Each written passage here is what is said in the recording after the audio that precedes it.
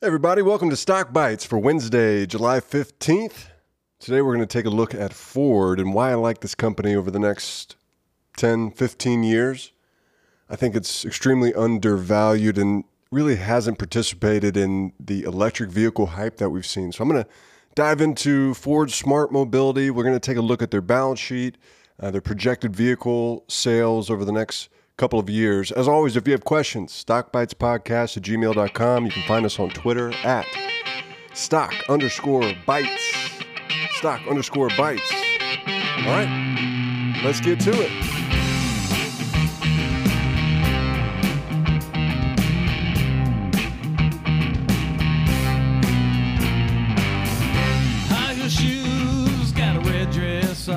We've talked ad nauseum on this podcast about electric vehicle makers. Tesla, NIO, Workhorse, Nikola, the list goes on. One company that hasn't participated in this electric vehicle boom, investor boom, is Ford. I don't understand why, right? If you look at their trailing 12-month revenue at the end of Q1, they had $150 billion in revenue. That's 6 times Tesla. That's 150 times NIO. And that's such an astronomically more than Workhorse. Workhorse had $97,000 in revenue over the last trailing 12 months. And Ford is cheaper than all these companies. In the short term, they did have some news this week, and their stock has seen a little bit of increased attention. I think they're up about 5.5% today. But the news that they released is all 3,500 of the reservation slots for the most expensive version of the 2021 Ford Bronco have already sold out. This car has been on a hiatus for the last 24 years. They're bringing it back, and it's going to compete with Jeep. This kind of off-road sporty vehicle. They're going to have 2-door, 4-door, 2-wheel drive, 4-wheel drive models, a sport model, tons of customizations that you can make. It's estimated that if they sell 125,000 of these, it's going to add $1 billion in revenue to the company. So in the short term, that's great, right? A couple of positive PRs coming out of that, and it's a new vehicle line to increase sales. That's not why I like this company, though. In 2018, Ford started an $11 billion restructuring project that's expected to be completed in 2022. And it's an admission that from Ford that electric vehicles are the future, and that companies like Tesla are now the best in breed in the space, and they have to keep up. So part of this restructuring, well, I'll take that back. They recently, this may be part of the restructuring program, I don't know. But I want to talk to you guys about Ford Smart Mobility. It's a division of Ford that's designed to compete like a startup and take on the Teslas and the Workhorses and the NIOs and all those people, all those companies. And the 4 things that they come out and say on their website that they're going for, I think are pretty cool. The mobility portion of the Ford Smart Mobility. They have ongoing pilot programs, including GoPark, which builds predictive parking systems in London that direct drivers to streets where they're going to most likely find a parking space. They have something called GoDrive, a car-sharing program in London that provides vehicles guaranteed to find parking at busy locations. And something called Dynamic Shuttle, a program at Ford's Michigan campus that allows employees and visitors to summon point-to-point rides, autonomous rides on demand. It's pretty cool. Another segment of Ford Smart Mobility is their autonomous vehicle segment. This year, Ford is going to have the largest test fleet of autonomous vehicles of any automaker in the world. They're also the first to test autonomous vehicles in the snow. And they're planning on bringing millions of autonomous vehicles to the world once the technology is there.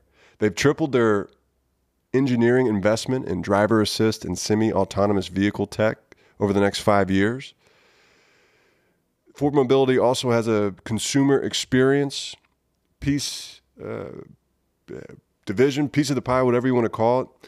Ford Pass is this free app that they're launching that's bringing 4 benefits to members, including mobility services such as parking and sharing and access to Ford hubs where consumers can experience Ford's latest innovations. The first hub is supposed to open in New York City later this year. We'll see if that works. And finally, data and analytics. Ford realizes that, maybe I'm not getting the term right, but this SaaS, software as a service, is the future of automobiles. Ford is increasing funding for data science and analytics research. Their autonomous vehicles, their self-assist vehicles, their electric vehicles are going to have some components of a software as a service, vehicle as a service pricing model where Ford is starting to get recurring revenue. They're having all these robots out on the, pulling data. One example, this is something that they highlighted. Ford and IBM collaborated on a pilot program that allows research scientists to look at tiny pieces of data and spot patterns and correlations and write codes to make more efficient transportation decisions to support the company's dynamic shuttle experiment. Ford recognizes that tech is the future, that electric vehicles are the future. Part of this $11 billion restructuring program that's going to be completed by 2022 is they want to have 16 fully electric vehicles in North America. That's going to start later this year. They're launching an all-electric Ford Mustang. It looks awesome. You buy that thing, you get a 300-mile range, you can charge it at your house, and then you also have access to 13,000 electric charging stations built across the country. It's the largest electric charging, consumer electric. It's more than Tesla, right? Like, Ford didn't build them. They're partnering with another company, but it is the largest electric charging station network in the country. They're also going to launch 30 electric vehicles in China over the next couple of years. Ford currently has a 2% market share in China. China has been very upfront about wanting to transform, move their industry, their auto industry toward electric vehicles. The government has extended electric vehicle buying subsidies. Ford is going to get there. And once they launch these electric vehicles, they're for sure going to increase their market share. And then maybe the coup de grace or the cherry on top of the pie here is the Ford F-150. Next year, they're releasing a hybrid Ford F-150, and in 2022, a fully electric Ford F-150 that's going to look and feel exactly like the combustion engine F-150. It's not going to be some weird cyberpunk space truck like Elon Musk. We've talked in the past about Workhorse, and one of the reasons people are excited about them is because they have a 10% equity stake in this company called Lordstown Motor Company. LMC, Lordstown Motor Company, was started by Workhorse's former CEO. They have partnered with Workhorse to use their tech, and they bought a defunct auto manufacturing plant in Michigan from GM. And their goal is to start manufacturing fully electric pickup trucks. And their pitch, they're selling, the reason people are hot on these is because they look like regular pickup trucks. Well, guess what? The F-150 is the most popular vehicle in North America, and it's going to be available hybrid and fully electric in the next couple of years. So, the pandemic has pushed Ford stock down. It's hurt sales. In the first 6 months of this year, up to June, they still sold over 940,000 vehicles in North America. That's a 23% decrease, but that's still a lot of cars. At the end of Q1, Ford had $46 billion in cash on hand. They had over $60 billion in short-term receivables from customers. And in April, they also issued an additional $8 billion in unsecured debt. I'm sure that they're involved in some of these government PPP lending things. They're not. The point that I'm making is they have the money to weather this thing. They're going to survive it. And once they come out on the other end, once they start launching these electric vehicles, and again, the Mustang launches at the end of this year, people are going to catch on that Ford is well aware of what's wrong with the current auto industry and what they need to do to catch up. They're aware that Tesla is the target moving forward, and they're going to compete with them. Just as a quick side note, I was reading through their financial statements. This is something that I liked to see. I don't know how this contributes to their financial position, but Ford has joined forces with GE and 3M to manufacture and engineer medical equipment and supplies for hospitals. They're producing ventilators, respirators, more than 8 million face shields. They recently started production of medical masks and reusable gowns for healthcare workers. They're also partnering with Thermo Fisher Scientific to produce COVID-19 tests. This pandemic isn't only affecting Ford. They still have a 13.6% market share in North America this year. It's the same as they had last year. Just their vehicle sales are down. And that's, if you look at GM, Toyota, Fiat Chrysler, that's across the board. Everybody is hurting from this, but we're going to come out of it. And when we do, I'm of the belief that Ford is well positioned to take advantage of these changes that are happening in consumer behavior. Yeah, people are going to be working from home more often. They're going to be buying less cars. Well, great. Ford is working on services of software. They're working on autonomous driving. They're working on some sort of shuttle system that may be used for taxis down the road. I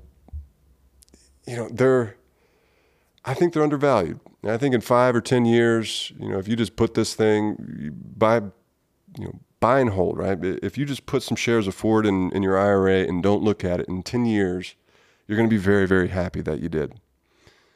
So that's all I got for you today. Again, stockbitespodcast@gmail.com if you'd like to contribute. Stock_bites on Twitter. Hope you guys enjoy the rest of the week. Enjoy the weekend. Like, follow, subscribe, rate, and review wherever you get your podcasts.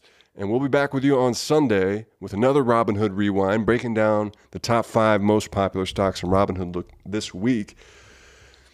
I'm going to have to get a medical degree. Or maybe there's just more people out there who went to medical school than I thought, because these crazy vaccine companies, people are playing like whack-a-mole with these small cap biotech. All right, this person, they're launching some sort of COVID-19 thing that's in a phase 1 trial, and boom, their stock's up 400% and 90,000 people have added it. I don't understand. Trey's asking me to look at these companies, and their balance sheets are garbage. They don't make any money. And in order to truly value a company like that, you have to have gone to medical school or be involved in it, because the value in a company like that is in their patents and in their studies and in the medications that they're producing. And that's, look, I've learned finance, which is like learning a different language.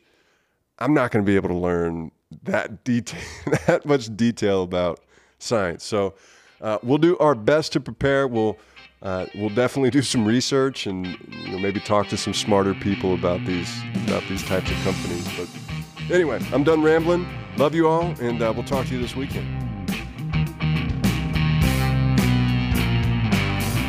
Higher shoes.